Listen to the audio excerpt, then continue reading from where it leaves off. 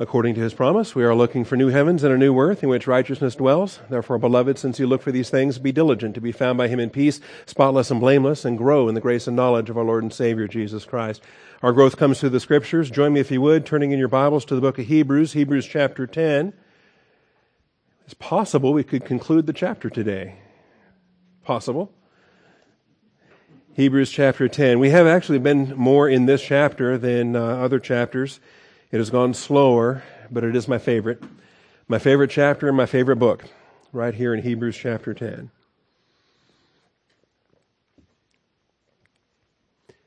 God is spirit. He must be worshipped in spirit and in truth. In preparation for the study of the Word of God, let's take a moment for silent prayer, calling upon our Father and His faithfulness to bless our time of study. Shall we pray?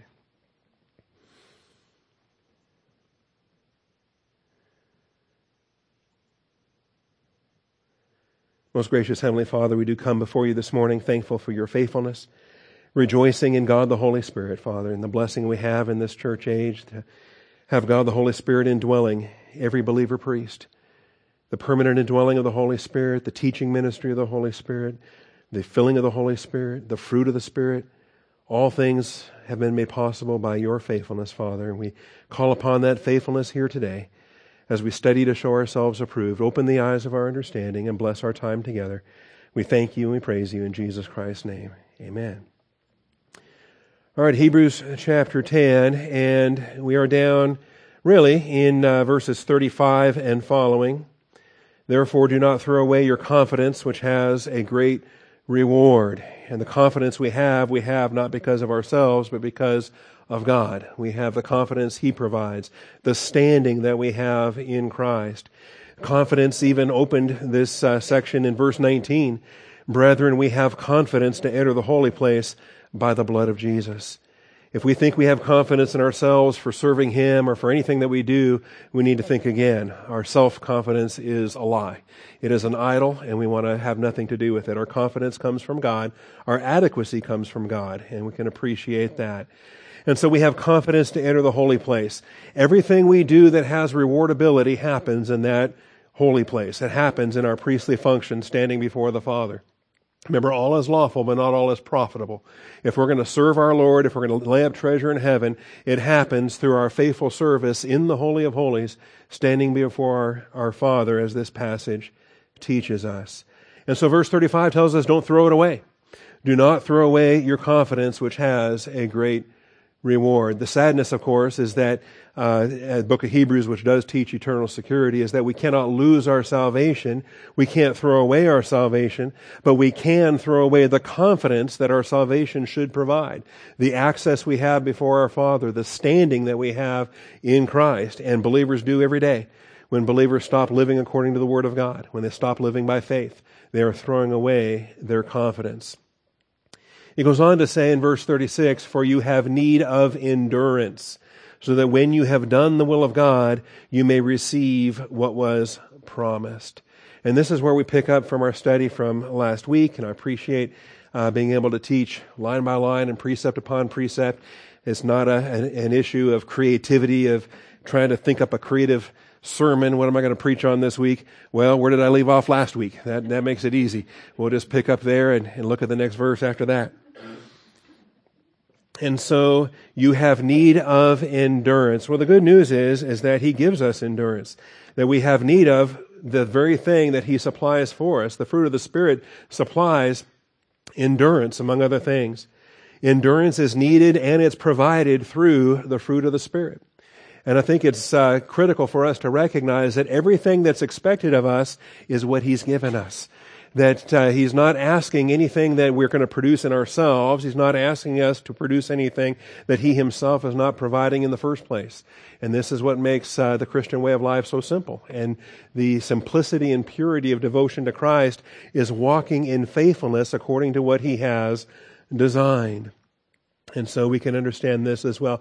I'm going to turn to Galatians 5 here in a moment, but before I do, I just want to bring to your attention here the echoes from chapter 6 that are coming back again here in chapter 10. Because when it says you have need of endurance so that when you have done the will of God, you may receive what was promised. Understand, this is in the outworking of the Christian walk in time. This is centered in our Christian experience. This is not centered in any way in receiving eternal life when we die and go to heaven. This is not talking about an eternal reward. This is temporal blessings and forsaking temporal blessings. And the allusions here, the echoes, if you will, of chapter 6 are coming out again for our application. If you want to hold your finger there and look back a couple chapters, chapter 6, you're going to notice this. We are to be imitators of the Old Testament saints. We're to learn from what the Old Testament teaches us related to how they functioned in their stewardship. And so, for example, Hebrews 6:12 says, "You will not be sluggish, but imitators of those who through faith and patience inherit the promises." And understand, and we're going to learn in chapter 11, we're going to learn in chapter 12, we're going to learn that there were eternal promises that no Old Testament believer ever saw. They never saw the coming kingdom. That's still future in the millennium. But they did receive promises in time. And that's what's being spoken of in these passages. And so, still in Hebrews 6, it says, in verse 13, when God made the promise to Abraham, since he could swear by no one greater, he swore by himself, saying, "I will surely bless you, I will surely multiply you." Abraham waited 100 years to have a son. Sarah waited 90 years to have a baby. So how long are we willing to wait to inherit the promises if God has made these promises to us in our temporal walk here in time? And it says in verse 15, "And so having patiently waited, he obtained the promise." And so these are the verses now that we have echoed in chapter 10, from chapter 6 to chapter 10, and we need that same endurance. We need that same patience. We need the same to follow the example of Abraham in his faith. And remember what happened when for a season he stopped waiting. He took upon himself human effort to try to have a baby with the handmaiden, and we understand how that worked out with the birth of Ishmael, and Israel is still paying the price of that to this day with the conflict there. So all that being said, we can return back to chapter 10 and just having reminded ourselves of those echoes from chapter 6, we see it here as well. You have need of endurance, and unlike the Old Testament, David and Abraham and Moses and all those Old Testament saints, none of them were given the fruit of the Spirit that we have. None of them were given love, joy, peace, gentleness, goodness, meekness, faithfulness, self-control. They weren't given the endurance that we're given through the permanent indwelling of the Holy Spirit. You have need of, and He supplies, so that when you have done the will of God, you may receive what was promised. And so we can appreciate that as well. All right, I'm not going to spend a lot of time on it, but I hope we're familiar with Galatians 5 and Galatians 6. One of the benefits we have of teaching the way that we do is that it wasn't that long ago when we taught the book of Galatians verse by verse. And so if you were here then, you might remember this. Otherwise, the notes are in the hallway in that Galatians notebook, and the MP3s are sitting on the website, minding their own MP3 business. So you can go get them anytime and listen to Galatians chapter 5 and chapter 6 as we looked at these verses. But the fruit of the Spirit is love, joy, peace, patience. There's one form of endurance right there, is the patient endurance. And we get multiple kinds. Kindness, goodness, faithfulness, gentleness, self-control. There's another kind of endurance. Against such, there is no law. So we need it, and He provides it. Over in chapter 6, we see verses 8 through 10. For the one who sows to his own flesh will from the flesh reap corruption. That's a big clue. When you need endurance, don't get it from the flesh. Because if you're going to sow to the flesh, you're going to be reaping an awful lot of corruption. But the one who sows to the Spirit will from the Spirit reap eternal life. That's the kind of endurance we need. And so let us not lose heart in doing good, for in due time we will reap if we do not grow weary. And I love the expression due time. The Greek word is kairos, in due time. And that's due time from God's viewpoint, by the way, not ours. We tend to think due time is right now, always, as soon as possible. And why don't I have it yet? And yet God's due time and the perfection of His wisdom is such that we run with endurance. So then while we have opportunity, and there's another, just reading the English, you don't really see the link between the due time in one verse and then the opportunity in the next verse, but here it is. The due time, as we're waiting for God's due time, is our opportunity to stay faithful. It is our opportunity to do good to all people, especially to those who are of the household of faith. And so we have the principle here.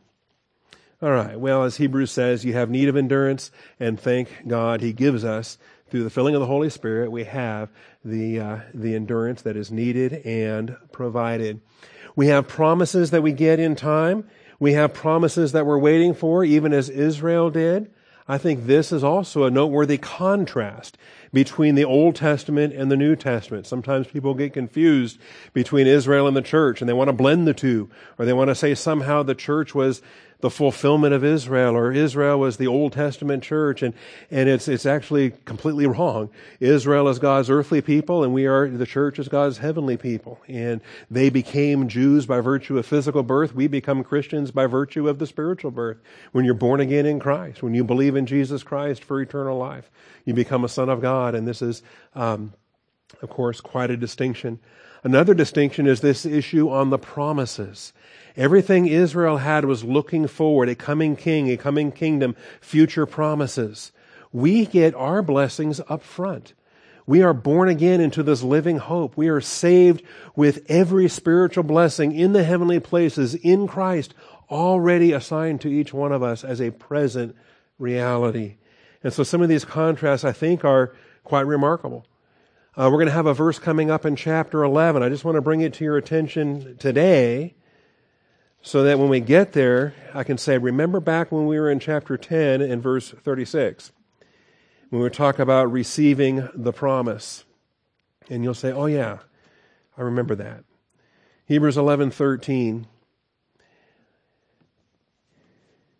And I know many of you have been waiting since we started this whole Hebrews class. You want to get to chapter 11.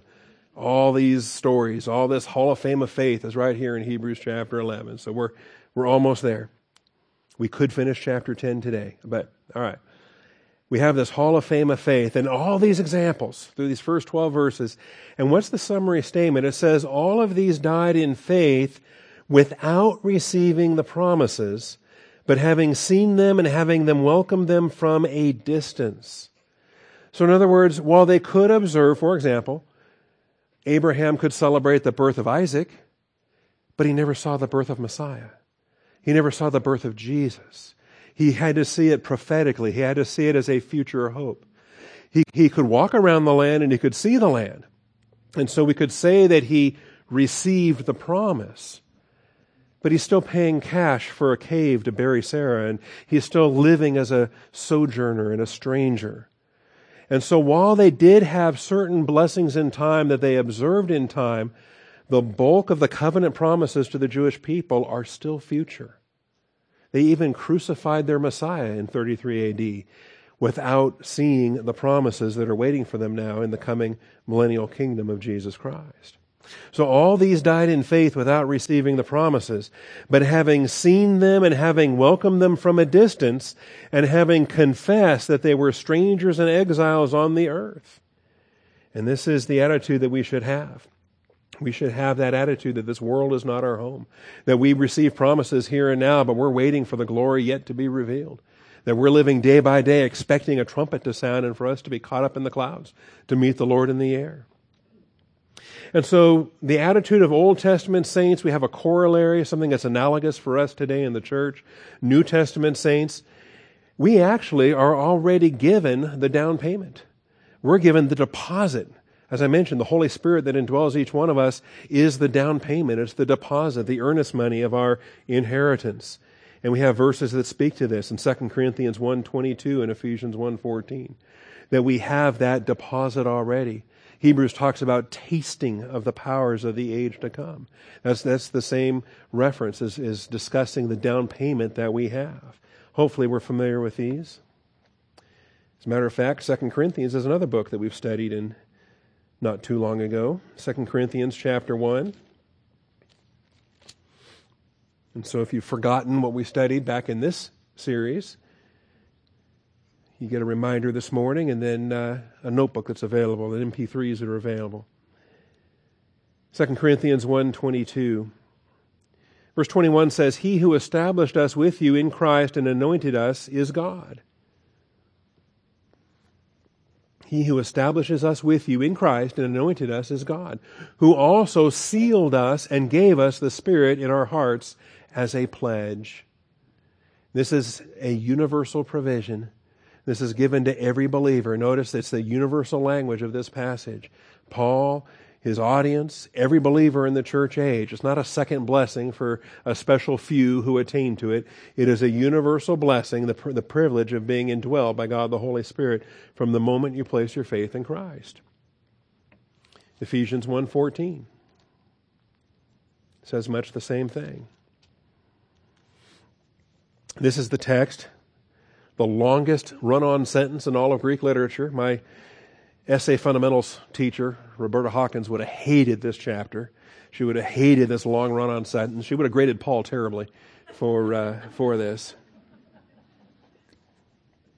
But from verse 3 down to verse 14 is one long sentence, the longest in the Bible, the longest in all known Greek literature. But this is our positional truth blessing that we have notice verse 3, every spiritual blessing in the heavenly places in Christ. That's our possession now. We are a heavenly people now. And so verse 13 says, "In him you also, after listening to the message of truth, the gospel of your salvation." Do you remember who preached that to you? Do you remember who told you about Christ and eternal life? It was my mother in 1973 at the kitchen table, and she walked me through it. After listening to the message of truth, the gospel of your salvation, having also believed, you were sealed in him with the Holy Spirit of promise. At that very moment, from that moment on, and you didn't have to get baptized or walk an aisle or stand or say anything. You simply believed. Having also believed, you were sealed in him, the Holy Spirit of promise, who is given as a pledge of our inheritance. That's the pledge, the down payment, the earnest money of our inheritance with a view to the redemption of God's own possession to the praise of his glory. I tell you, this New Testament truth is so amazing. What Israel had in their land grant and their national inheritance was one thing, and it was glorious, and of all the nations of the earth, there was not a Gentile nation on this earth that could match the blessings that Jehovah Elohim had given to Israel. But we have heavenly possessions. We don't have an earthly land grant. We are fellow heirs with Jesus Christ, the heir of all things. And the positional truth reality of our place in heaven is altogether glorious. All right, so Old Testament saints, they're still waiting to receive what they were promised.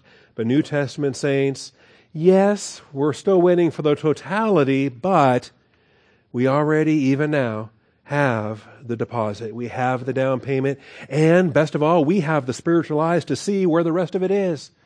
We can keep our eyes fixed on Jesus. We can keep our attention on the things above. That hope that's laid up for us in heaven, that hope on layaway we saw last hour in Colossians 1, that hope on layaway, we can keep looking at it all day, every day. And there's nothing wrong with that.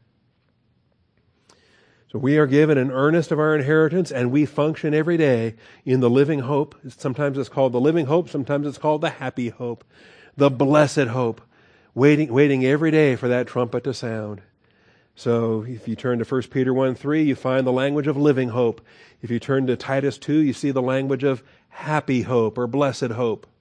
See, let's look at these. 1 Peter chapter 1. See, right now our visitors are wondering, how come this guy goes from verse to verse to verse? We flip around a lot. Yes, we do. Hebrews 10 is our base text, but we search the Scriptures and we compare Scripture to Scripture and we see if these things are so. And we get the whole counsel of God's Word. All right. 1 Peter 1:3 says, "Blessed be the God and Father of our Lord Jesus Christ, who according to his great mercy has caused us to be born again to a living hope through the resurrection of Jesus Christ from the dead." Old Testament saints didn't have this walk. Old Testament saints didn't stand in a living hope. Old Testament saints kept killing more and more animals, bringing animal sacrifices, looking forward to a future coming and death of their Messiah. But we live in a stewardship whereby our Savior died and rose again on our behalf. And so we walk in this living hope.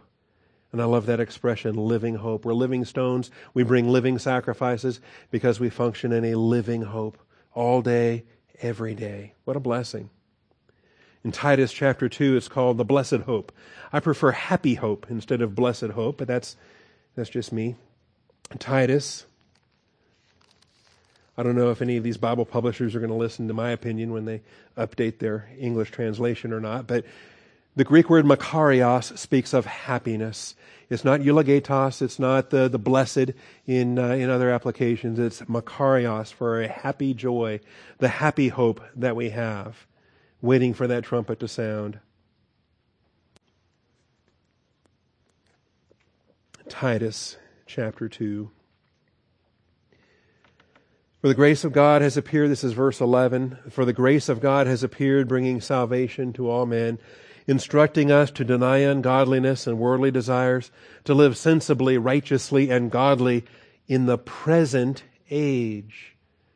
So why do we live our lives according to the Bible? Why don't we just go out and fornicate like all the unbelievers? Why don't we just, because we are living in the present age with a view to the age to come.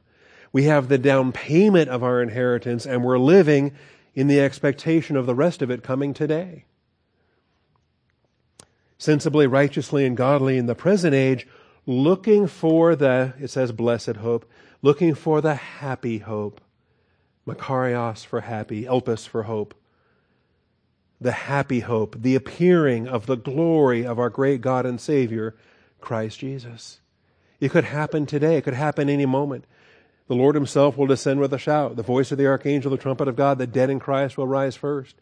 Then we who are alive and remain will be caught up with them in the clouds to meet the Lord in the air. It could have happened last night while we were sleeping, but it didn't. Here we are. We're one more day. We wake up this morning and say, all right, Lord, one more day. I'm disappointed that the trumpet didn't come last night, but today is a day I can serve you. And so I'm going to live sensibly, godly, righteously in the present age, looking for that happy hope. All right. And then back to Hebrews 10, verses 37, 38, 39. O ye of little faith.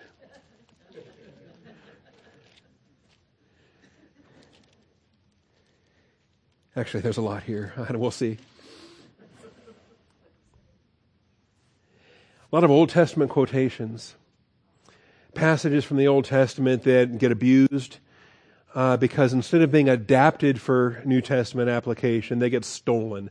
They get absconded with. They get, in these systems of replacement theology, they get abused in their original context, whereby believers fail to identify how they should apply in their original setting. How it is that Israel will have a future fulfillment of Isaiah 26. That God's not a liar, and He made certain promises in Isaiah 26. He will make good on those promises for the Jewish people, because they're the people He made the promises to. Now, when it gets brought into Hebrews, and when it's quoted, when it's cited by way of illustration, or it's cited by way of reference, we can adapt it and recognize it for what it is as an adaptation in our application. But we can't abscond with it. We can't claim it in its entirety, because we're not Israel. We're the church. We're neither Jew nor Gentile. We're the royal family of God in the heavenly places. So these things become important too. All right. Verses 37, 38, and 39. Why do we have need of endurance? We want to receive what was promised. And how long is that going to take? Well, verse 37 says, for yet in a very little while. Now, does it bother you that was written 2,000 years ago? Okay? It doesn't bother me at all. In God's timetable, of course, a day is as 1,000 years, 1,000 years as a day. It's just been a couple of days. Give him some time. All right, he's got a plan. For yet in a very little while, he who is coming will come and will not delay. When the Father gives the word, there's no slowing him down. Jesus is coming back, and he's going to shout, and we're going to rise up and meet him in the air. And what a day that's going to be. Okay? There is a great day coming. All right. He who is coming will come and will not delay. But my righteous one shall live by faith. And we get this. This is another Old Testament passage. In fact, it's been quoted. We know it more often from Romans. We know it more often from the New Testament, walking by faith, because honestly, whoever goes back to read Habakkuk anymore? I mean, he was one of the minor prophets after all. Who pays attention to Habakkuk? And yet, this is what we see here. My righteous one shall live by faith. And if he shrinks back, my soul has no pleasure in him. Now, that sounds dire, and it is, okay? And it's not what the Arminians think that says, oh, you can lose your salvation. This passage is not even going there. The context here is how we're living, not how we get to heaven or how we get saved or how we know we have eternal life. It's how are we living right here, right now? And is he pleased with us, or is he not pleased with us? Remember, with most of the Exodus generation, he was not well pleased. But they were still his people. This was the whole point that was made in chapter 3, 4, and 5 when we were talking about entering into his rest. That he brought the Jews through in the Exodus. He parted the waters, and they passed through the Red Sea. They came out of their bondage in Egypt. They stood on dry ground on the other side. The waters came crashing down. Not just a Bible story. This is theologically profound. That when you are delivered out of the slave market of sin, when you are saved, when you are redeemed, there's no going back. Even those that wanted to go back, there was no going back. It's a one-way street. Salvation is a one-way street, eternally secure. There's no going back. And yet, with most of them, he was not well pleased.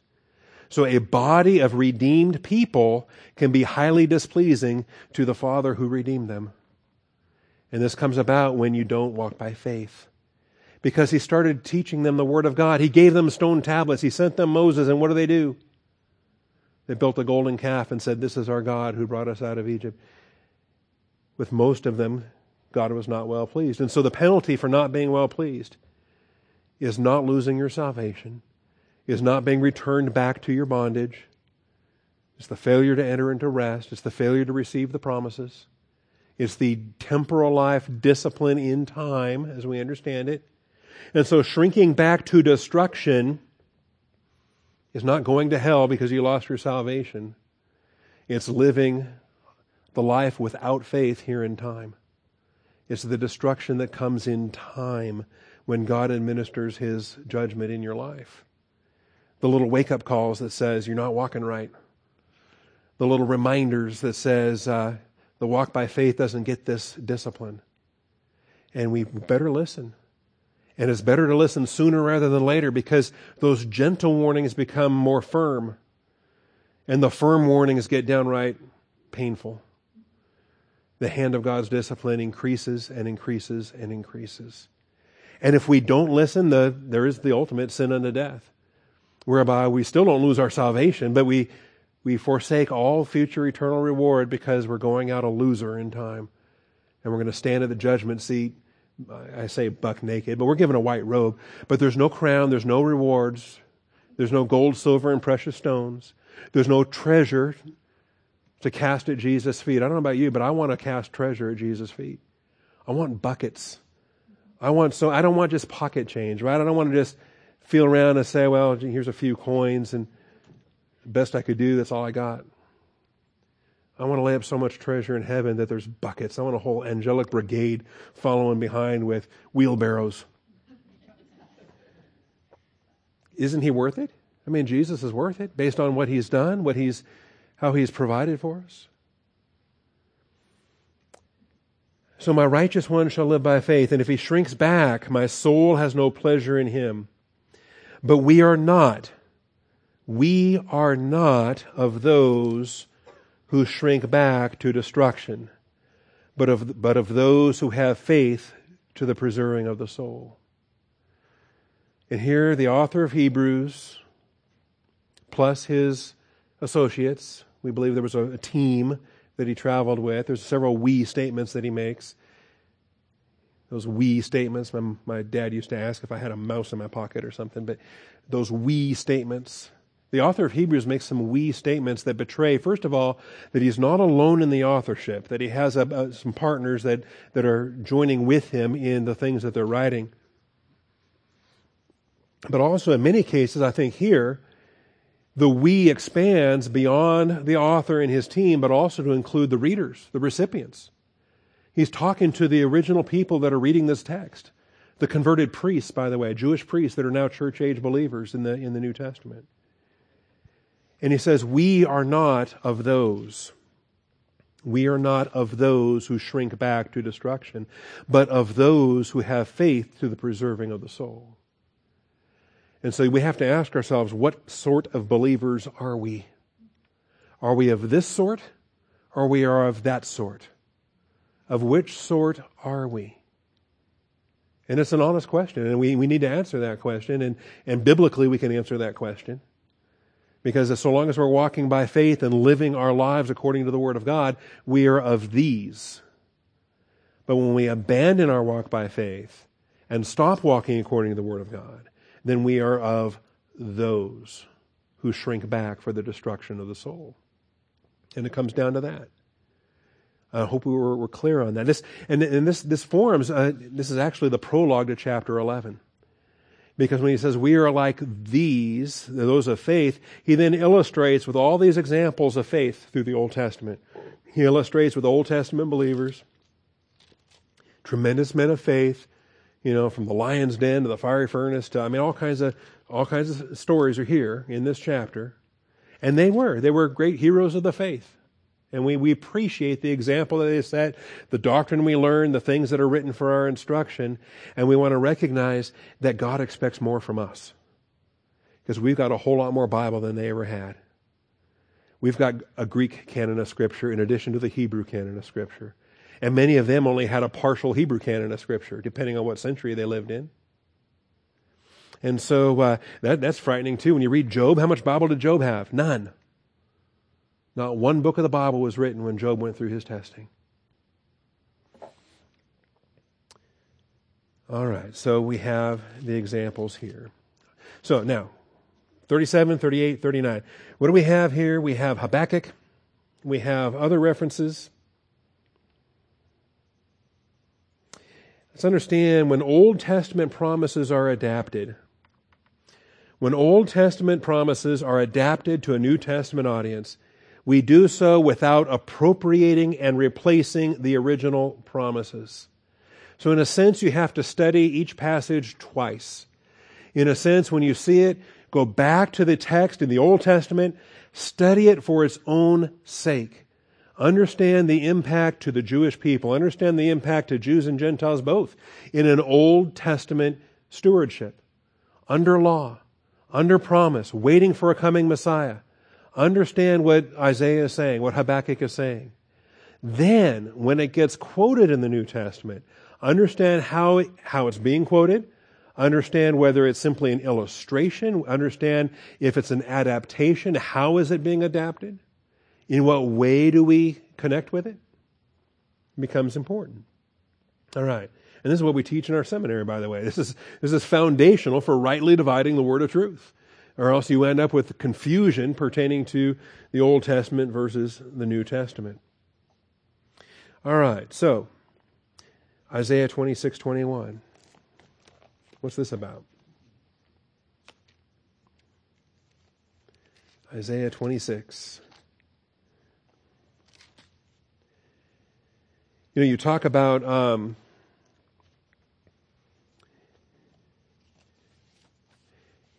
men of whom the world was not worthy, or the kind of ministry that Old Testament saints had, Old Testament prophets had. I couldn't imagine some of the things that they had to go through. And Isaiah walked around naked for 3 years, and in the command of God. that the shame of his nakedness might be an illustration to the Jewish people. And, okay, do I have faith to obey something like that?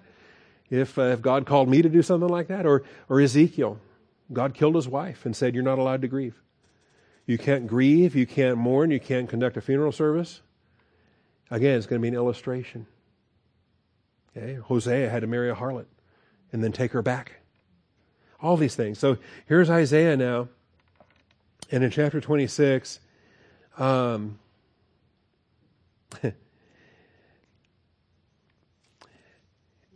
verse 20 says, come, my people, enter into your rooms, close your doors behind you, hide for a little while until indignation runs its course.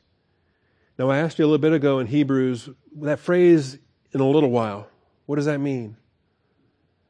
And we talk about in Hebrews that it was 2,000 years ago, with Hebrews being written in the mid-60s AD. Well, here's Isaiah written 700 years before that. And he's still saying a little while. A little while, right? It's like your child in the back seat. Are we there yet? Almost. Okay, just a little while. And when you said it 15 times, they start to catch on to the fact that adults have a different perspective for a little while than children have. I mean, it's just true. There's things that we think are just, and anymore, it could be days, weeks, months. It's still just been, just the other day. And that's the perspective of time, the older and I'm told by our elders, that it gets worse. That it gets worse, okay? Imagine when we're with the Lord outside of space and time. Imagine our perspective when we're in glory. A little while is something else. All right. Come, my people, enter into your rooms, close your doors behind you, hide for a little while until indignation runs its course. For behold, the Lord is about to come from his place to punish the inhabitants of the earth for their iniquity. And the earth will reveal her bloodshed and will no longer cover her slain.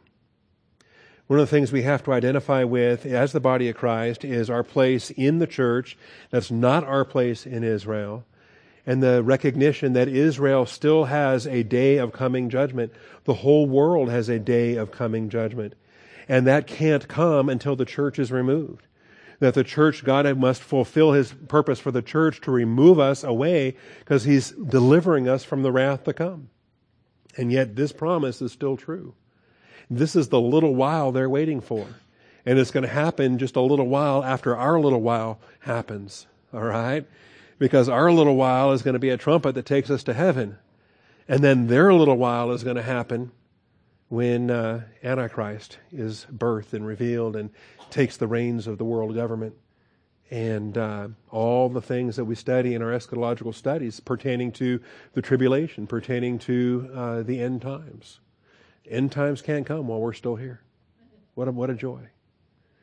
All right. And so we have these promises here. And there's more. I mean, when you notice, this is a fun chapter. Some of us were here when we went through Isaiah, 66 chapters and 66 Sundays, one per week. Remember that? That roller coaster? All right. And, when you talk about as a pregnant woman, look at Isaiah 26:17. As the pregnant woman approaches the time to give birth, she writhes and cries out in her labor pains. Thus were we before you, O Lord. We were pregnant, we writhed in labor, we gave birth, as it seems, only to wind. We could not accomplish deliverance for the earth, nor were inhabitants of the world born. How vivid.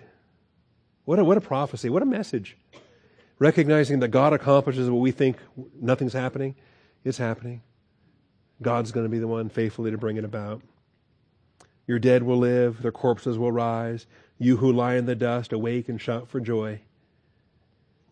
For your dew is as the dew of the dawn. The earth will give birth to the Rephaim, the departed spirits. All right. Anyway, so there's a prophecy here. There's a context here. The context is for Israel. It's not for us. We're not living in fear or expectation of Antichrist in the Great Tribulation. We're not living in that anticipation. That's Israel's destiny, not ours. We can adapt, but we don't appropriate. We certainly don't replace the original promises. We don't want to conflate just because this verse says in a little while and this verse says in a little while. We don't just mash them together in some general fulfillment of non-fulfillment. It comes right down to it. Habakkuk chapter 2. Habakkuk.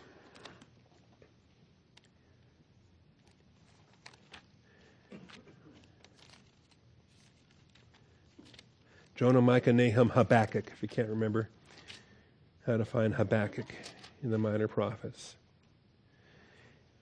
I recognize that's one of the great advantages of tapping glass instead of flipping paper.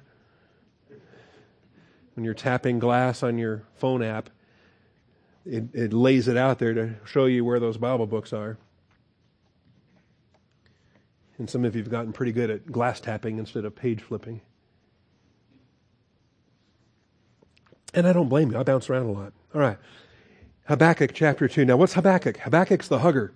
Habakkuk is he would have loved it in Texas because everybody hugs, right? But Habakkuk the hugger. And some of these arguments that he has with the Lord and some of the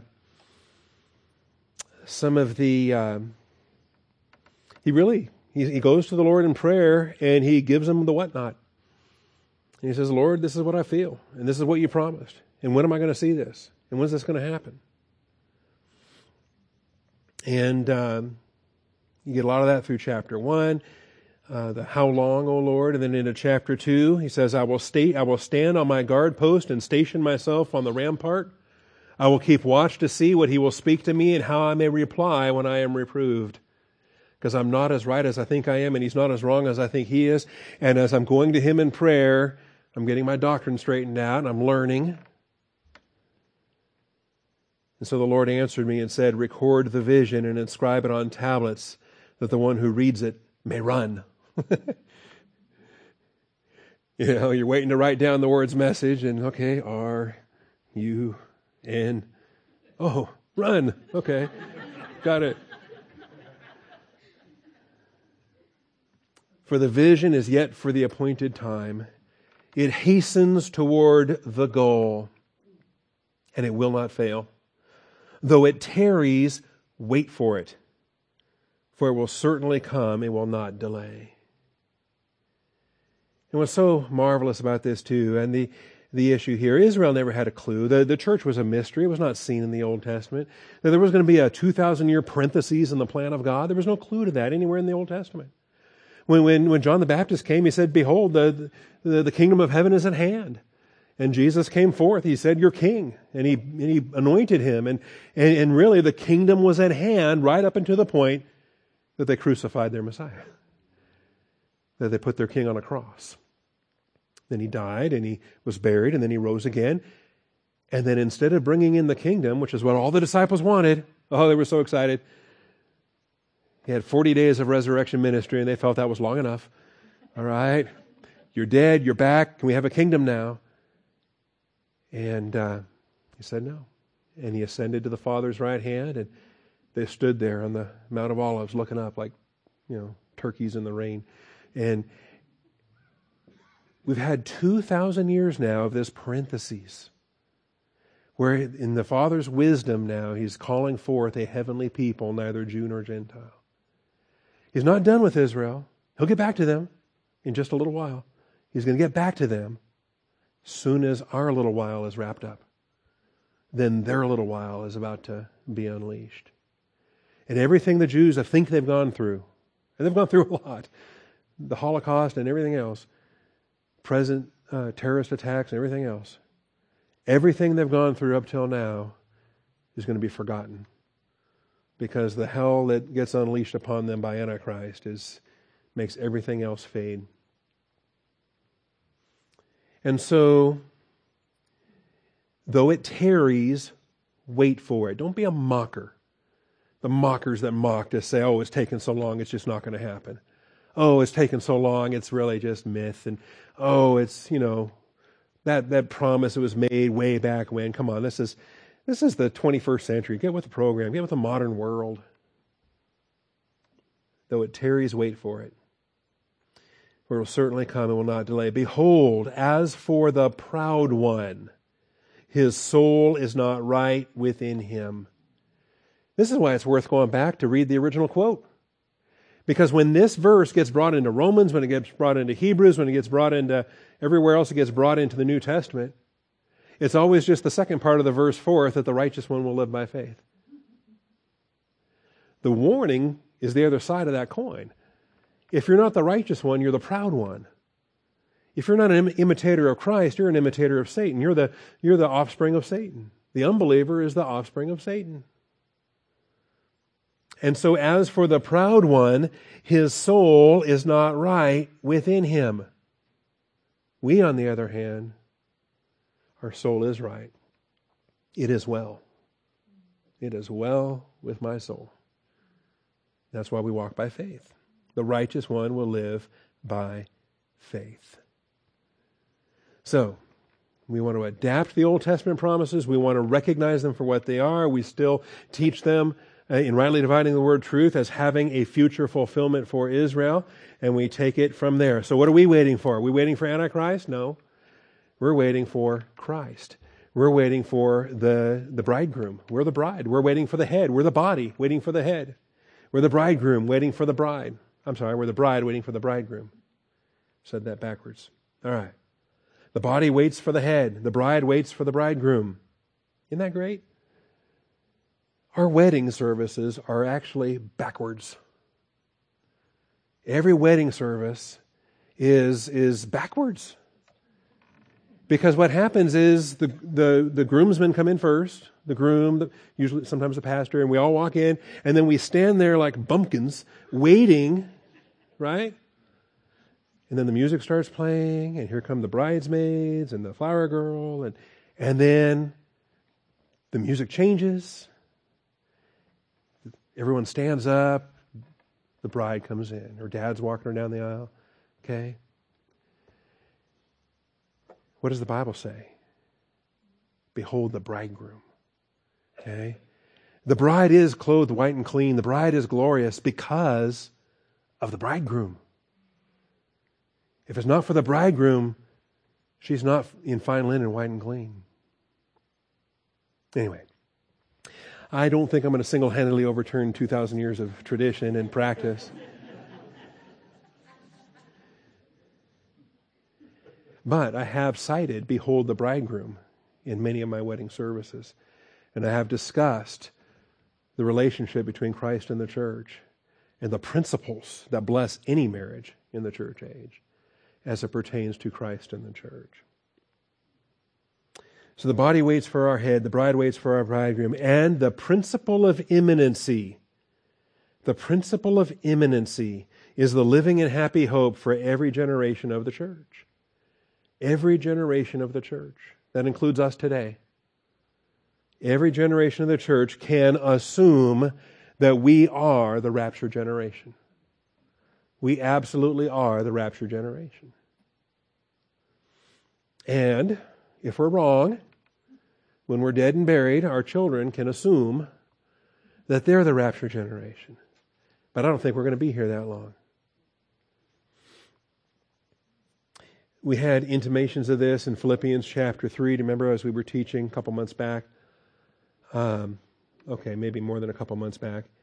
In Philippians chapter 3, the recognition, Paul talks about, if perhaps I may attain to the out-resurrection out of the dead. Philippians 3, 11, 20, and 21. Philippians is easier than Habakkuk. You can find that no problem.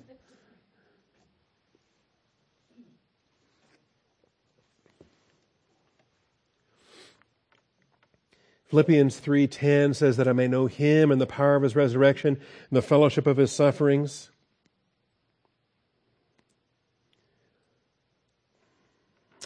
Being conformed to His death, in order that I may attain to, and it's a different word. It's not anastasis. It's the ex-anastasis, the out-resurrection away from the dead, out of the dead.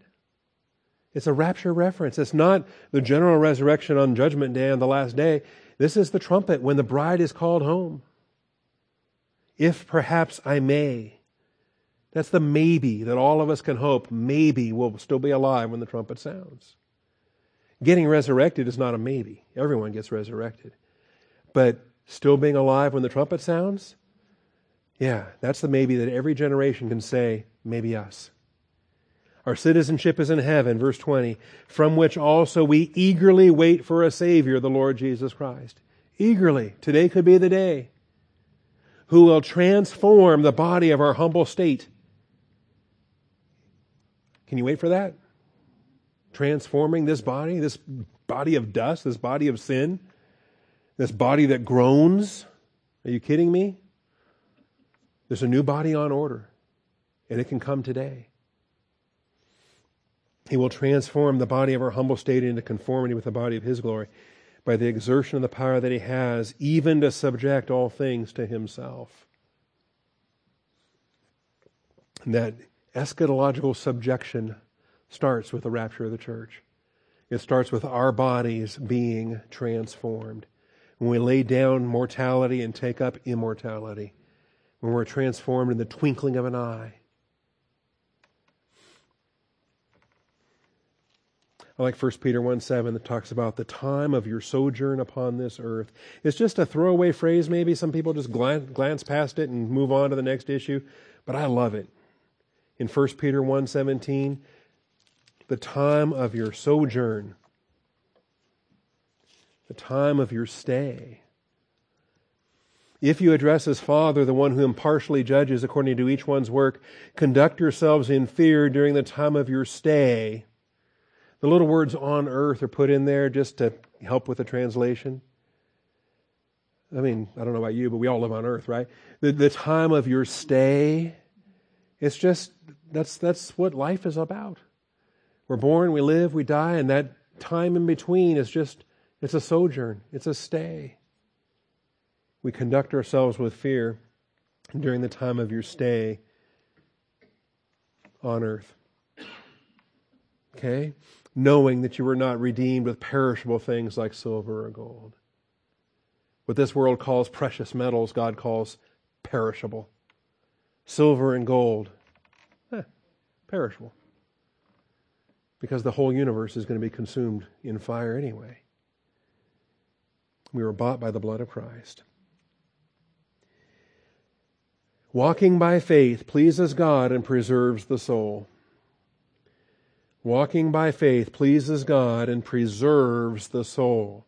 This is not about believing in Jesus to receive eternal life. This is talking about believers who in the outworking of their faith are walking by faith. This is what pleases God and preserves the soul. But shrinking back sparks a temporal life destruction. Shrinking back sparks a temporal life destruction. The hand of God's discipline, and thank God for it. When we get to chapter 12, we're going to learn to thank God for our divine discipline because He deals with us as with sons. And it's going to ask the question, which of you is without discipline? The fact is, we all are sons. We all have discipline because we all have a Father who loves us. If you're not being disciplined by God the Father, that's probably an indicator that He doesn't acknowledge you as His son. The Bible calls that person a bastard. Okay? It's kind of harsh language.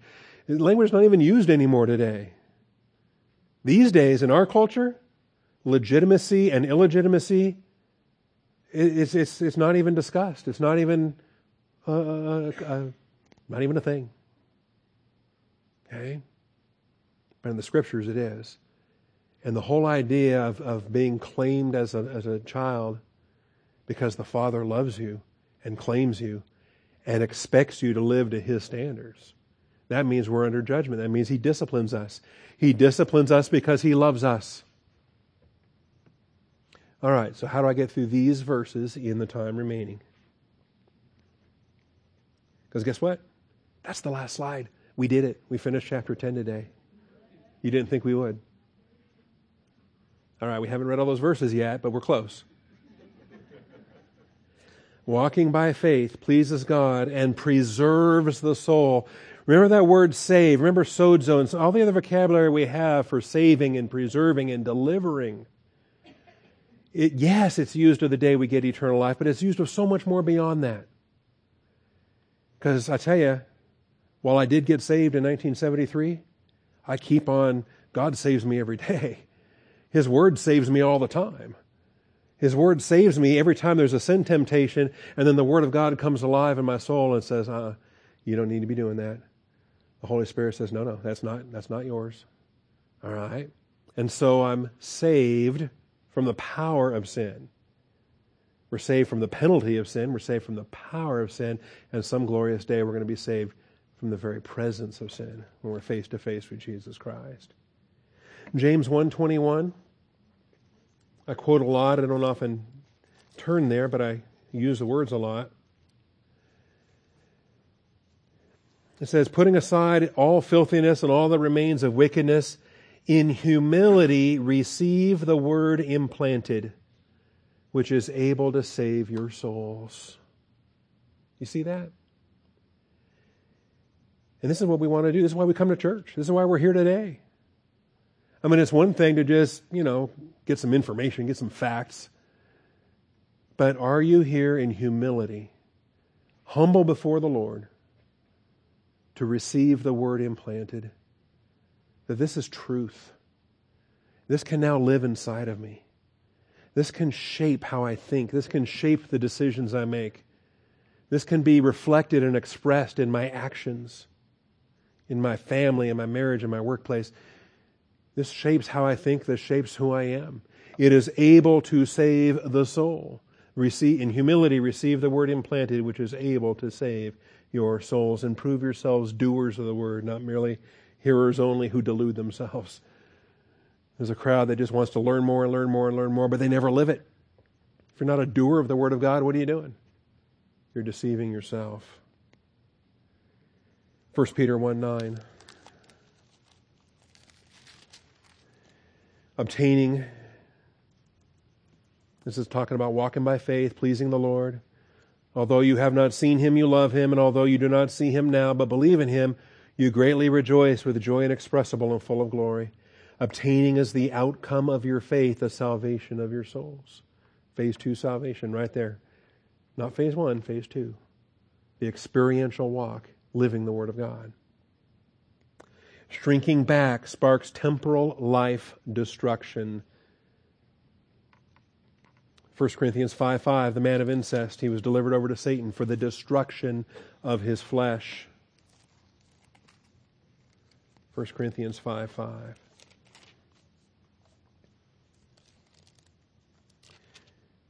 Is that the verse I'm thinking of? All right. I have decided to deliver such a one. So thankful we don't know his name. It was probably Bob. It was probably... I keep looking I can't find any Bob anywhere in the Bible, and it was probably this guy. I don't know.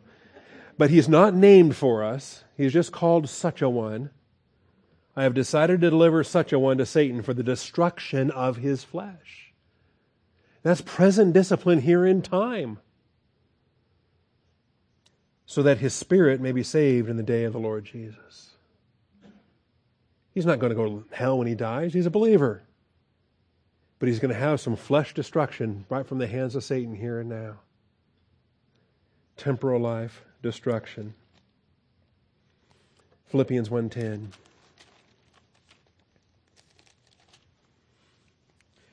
So that you may approve the things that are excellent in order to be sincere and blameless until the day... Nope, wrong verse. Philippians 1:28. In no way alarmed by your opponents, which is a sign of destruction for them, but of salvation for you, that you too from God. We talked about that crowd that was preaching Christ with impure motives. They can anticipate some temporal life destruction in the process. And of course, we were just in 3:19, talking about our citizenship is in heaven. We have the enemies of the cross of Christ, whose end is destruction, whose God is their appetite. 1 Timothy 1:20 and 1 Timothy 6:9, more temporal life destruction. Hymenaeus and Alexander, they're delivered over. Present destruction. I've handed over to Satan so that they will be taught not to blaspheme. If you need remedial teaching, it's got to come here and now while you're on earth. What's he going to teach you in the lake of fire? And 1 Timothy 6:9, the last use of. These are all temporal life destructions. Those who want to get rich fall into temptation and a snare, and many foolish and harmful desires which plunge men into ruin and destruction. Temporal life destruction. And the best example for this is Peter walking on the water. In Matthew 14, I'm running out of time, but don't you just love the story? They're in the boat, here comes Jesus, and they're all afraid because I think it's a ghost. And then he says, I am, ego eimi, I am, do not be afraid. And Peter gets out of the boat.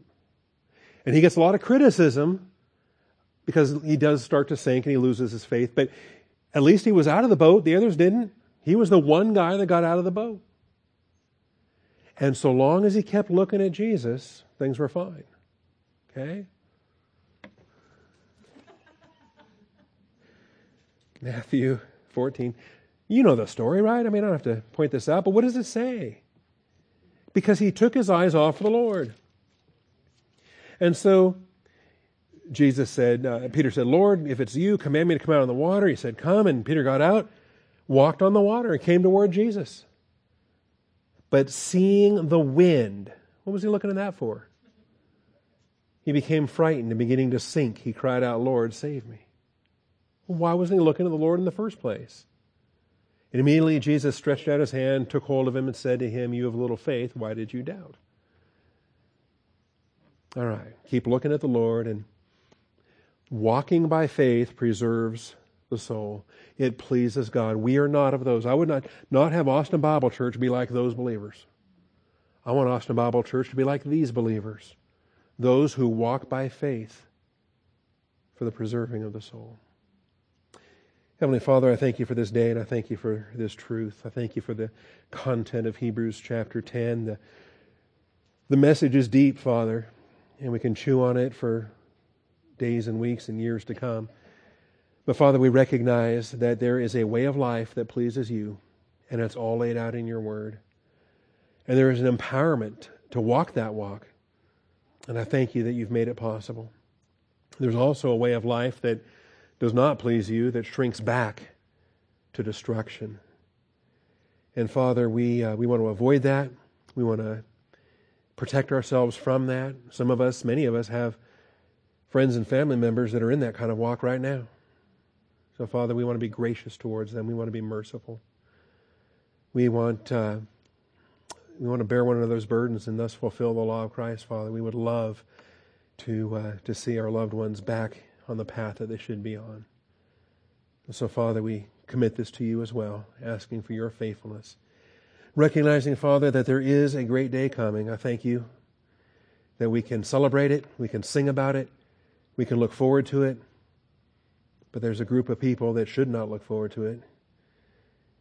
There's a segment of our world today that when that great day comes, they have their eternal judgment awaiting. Thank you for this powerful truth, Father. I thank you in Jesus Christ's most precious and holy name. Amen.